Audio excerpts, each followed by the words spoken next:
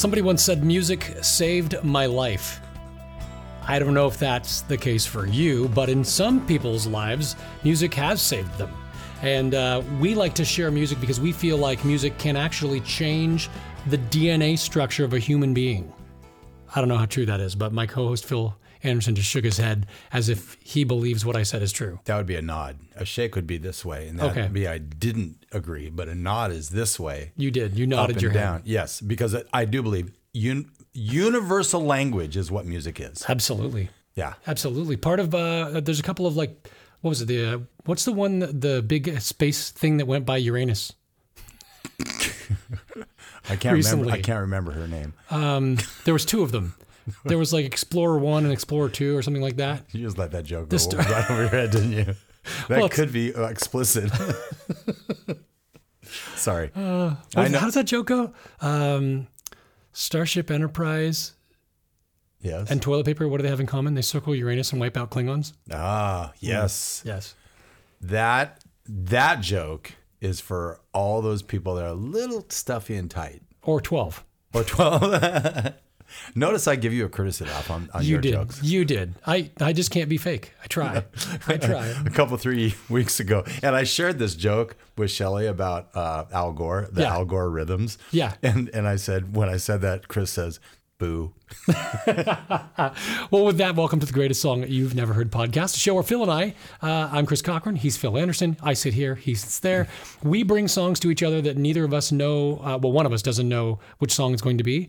Hopefully we've never heard it. The idea behind this show is there are songs that are special to you and you think are one of the greatest songs you've never heard, that nobody else has ever heard, but you think is one of the greatest songs ever. Yeah. And you're like, how come everybody doesn't know this song? Pretty much. So we bring those songs and we share them with you, the listener, and hopefully brighten your day, maybe give you a reason to live. Yes. And by the way, these are two different perspectives, but our perspectives we would like to think are fairly broad. That's we true. have a nice foundation, a good base.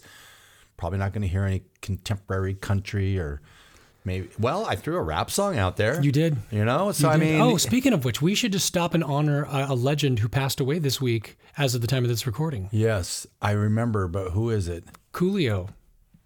Oh, really? Yes. Coolio was on that song, back on the block. He was on Back on the Block. And he also did A Gangster's Paradise was his big hit. He passed away this week at 59 years old. Oh, man. Yeah. What's up with that? I don't know. The weird part is he went to a friend's house and they just found him dead on the bathroom floor. That's even weirder. So I was going to do the lead singer for Procol Harum passed away in the spring this year. And I kept looking for songs that I'd like from them or him. I couldn't find any. Isn't it Whiter Shade of Grey? Yeah. Grey? Yeah. You don't like that song? Oh, that would be like playing a Traveling Wilbury song. Well, I hadn't stopped you before. No, but it's stopping me now. Billy Joel actually covered that song in concert in Las Vegas. Oh, that's super cool. Yeah, and because it was within the week that he passed away. And it's like, that was pretty cool. But because in my mind, that level wasn't resonating with me, the song, the music. Yeah. The music, I should say. So I just didn't do it. And, Well, do you have one today that does resonate with you? I do a lot. Good. Yeah. And so it's got, I don't know, man. This song, we played a song last week that you said was an earworm, which I agree. This one for me is an earworm. And when a good song gets stuck in your head, I'm okay with that. Yep. I really am. And so I believe that this is a cover of a standard. Okay. Okay. But I just really love it. Well, then I'm hoping I will love it too. Beautiful. Let's listen now.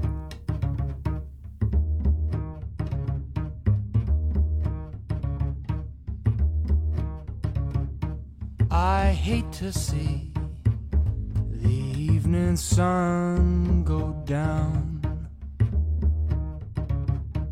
I hate to see the evening sun go down.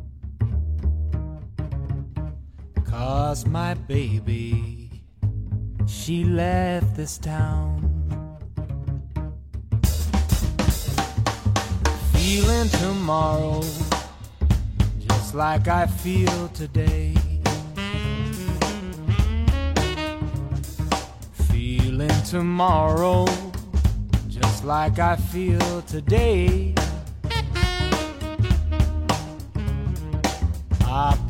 my trunk and make my getaway. St. Louis woman with her diamond rings,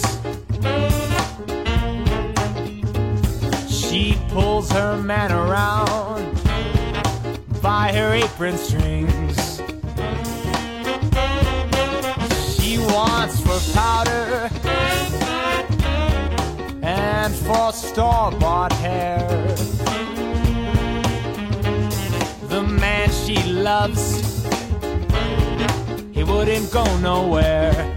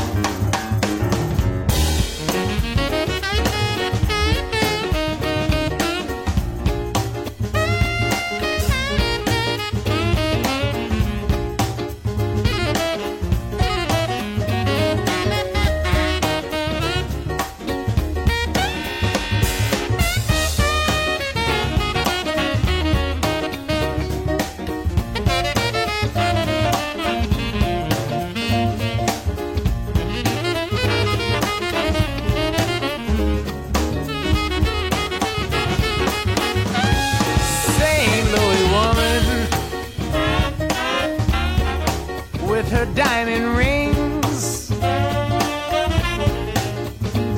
she pulls her man around by her apron strings. She wants for powder and for store-bought hair. The man she loves, he wouldn't go nowhere. Wouldn't go nowhere. Wouldn't go nowhere. He wouldn't go nowhere. Philip Anderson. Another struck out again. I like that song. So good. Yeah, it's a good song. It's there's a lot to think about with this song. I didn't, if it's a standard, I didn't know. I'm assuming it's called St. Louis Woman. St. Louis Blues. Oh, Yep. that's the name of the St. song? Louis Blues. Yep. Okay. Yeah. I've never heard the song, so It's for being from a standard. 1914. Really? W.C. Handy, who that guy, Is it they related have the... to Jack Handy?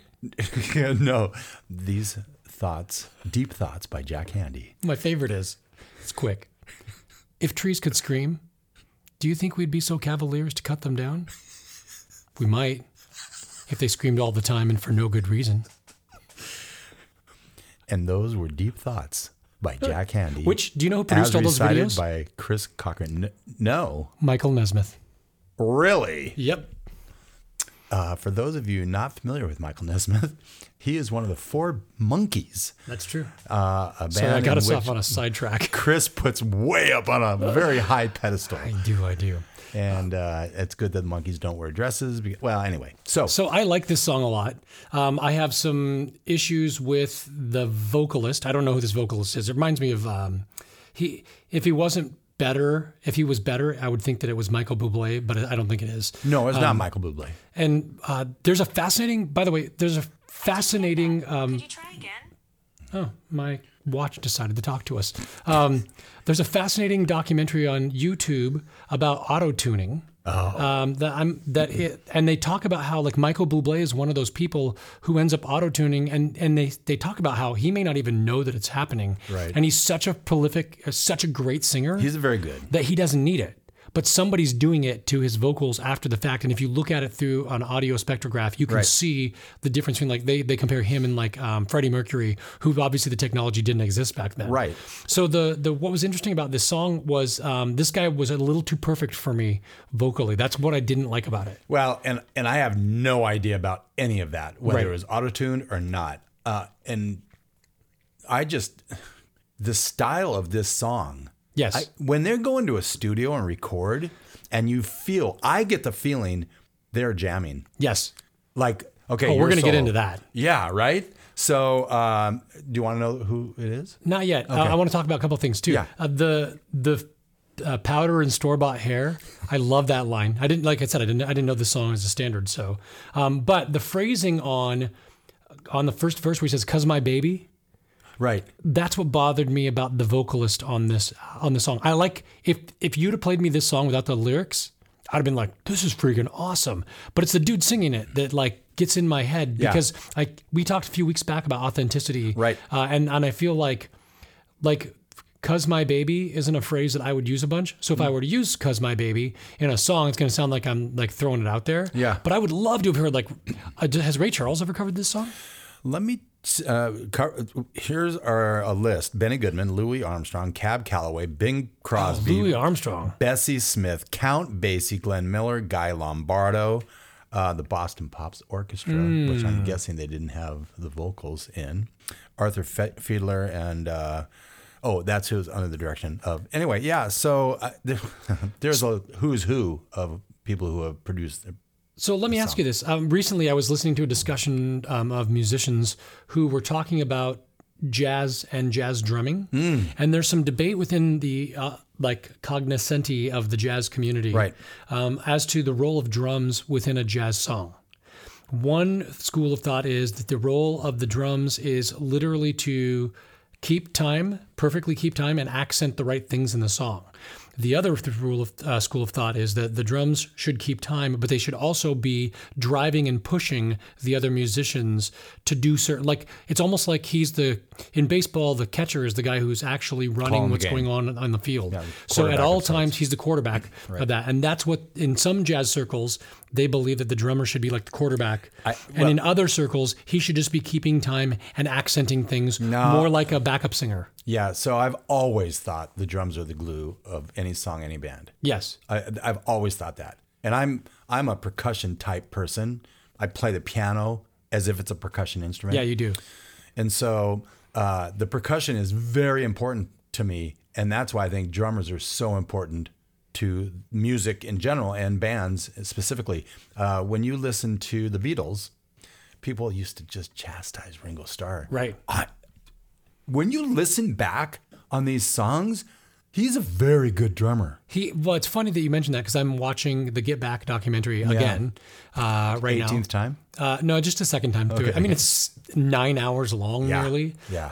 But one of the things that I have come to realize is that Ringo Starr is a fantastic drummer. I know. However, the same conversation I was listening to where they were talking about these drummers said one of the most famous jazz drummers in the world currently right now, when he records, all he wants to hear is the first 10 seconds and the last 10 seconds of the song Isn't that funny? to make sure that he's in time and he didn't change time. Right. But if you listen to Beatles songs that way, it changes. There are songs where it's like slowing down like crazy and you're like, what's going on? Am I imagining this? Do you have an example of a Beatles tune? I can, yes. I gotta remember what it's called though. It's my aim to get you to have to edit as much as possible. Well, I'm not going to play it for you. I'm just going to tell people about it. You have nothing going on in life, so. I will say a little bit about this song. He said, W.C. Handy said when he had been inspired by a chance meeting with a woman on the streets of St. Louis, distraught over her husband's absence, who lamented, there we go, my man's got a heart like a rock cast into sea. A key line of the song. So that was, it was of course a massive success. The original published sheet music is available online as well, and it's just anyway, kind of fun. So that's and I will tell you, it's Peter Cincotti. Easy for me to say. Peter Cincotti. Peter Cincotti. Yes. The album is On the Moon. Came out in 2004. It's actually the first song on the album, which I believe actually is a really strong indicator of what a producer will, because you want the first song to drive, don't you? Yeah, I would think so, yeah. You kind of want it to set the tone of the album. Although there's a brand new album that just came out from a gentleman by the name of Marcus Mumford. Okay. Of Mumford & Sons? Of Mumford & Sons. Okay. The reason it's a solo album, and the reason he did this solo album was he started writing music about his experience being sexually abused as a child. Ah. And the first song is called Cannibal. Oh. And it is difficult to listen to. It is a spectacular song, but it is difficult to listen to, especially when you know the context. Yeah. And so the band, when he played it for their band, they were like, hey, you should do a solo album. Right. Yeah. And so he did. But the crazy part Isn't about that it is... fun the band says that, though? Yes. Yeah, I think that's very cool. So the weird part, though, is it's the first song on the album. It's the song that sets the tone for everything. And it is not a banger. It's not one of those songs you listen to and go, that's a great song. Right. It literally just reaches in and smacks you in the face with the reality of what this album's going to be about from the very get-go. And it is rough. It's so good, but it is rough to listen to. Yeah, I really like it that an album does that. So what do you got for us? I can't remember off the top of my head. And the internet wasn't very helpful either. So, there's a number of them if you listen to them, especially when you get into the later years, when they start doing a lot of heavy studio recordings. The White Album era, the Abbey Road era. There are songs that start out and it feels like, is this song slowing down? Interesting. And it's not on purpose, it just does. Because a lot of what they were doing too, by the way, especially at the end of their career, was they would just sit down, Get Back. You know the famous Get Back song? Right. That's all live. There's no overdubs in that. That's fan. That's got the Billy Preston solo in it as well. Yeah. So great. So since we're talking about this, what is your favorite Beatles album? I know it's a hard question. It's changed over time. Yeah. It used to be Sgt. Pepper. Okay. But Rubber Soul, it really hits home for me.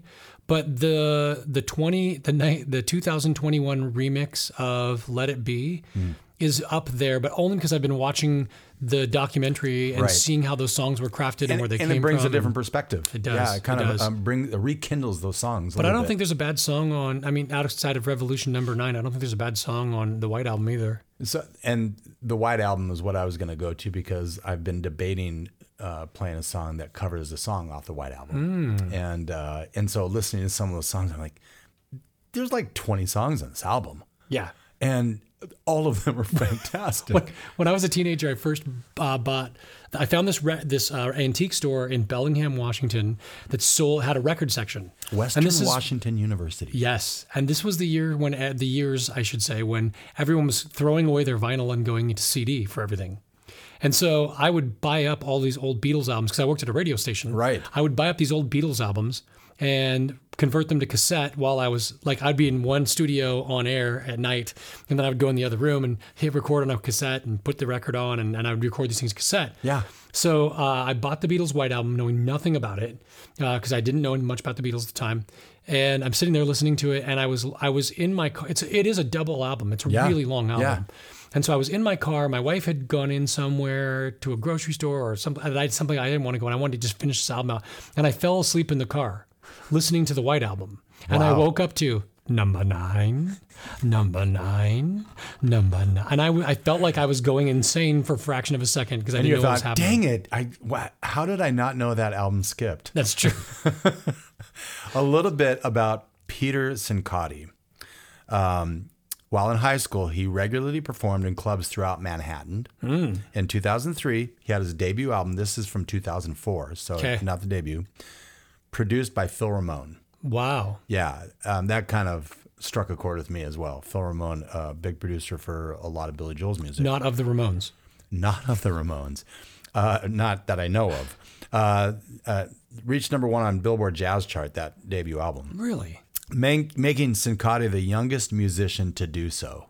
Really? Yeah. So obviously on the jazz charts, right? Not the youngest musician of all time. No, on the jazz charts, which is still, I mean, almost probably even more amazing. Yeah. In a sense, jazz is a really difficult genre of music to play well.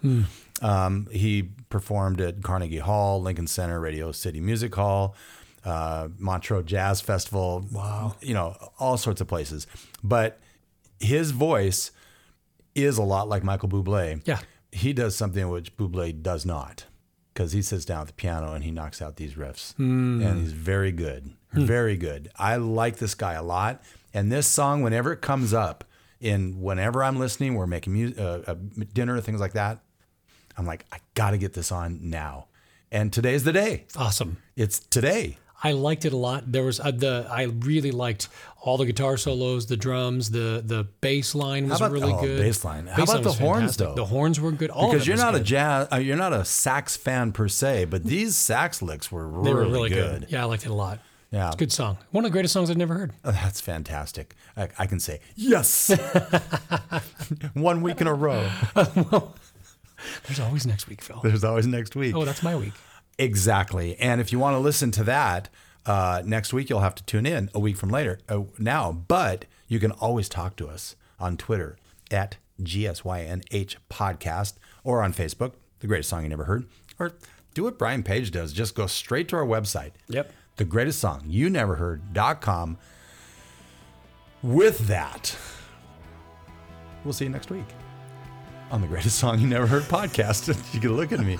I was waiting to see where this was going. I was like, should I be saying something here? I think you're running the show. You're driving. With that, Phil Anderson, we will see, hear, or feel you next week on the Greatest Song Slap an explicit on this. You've Never Heard podcast.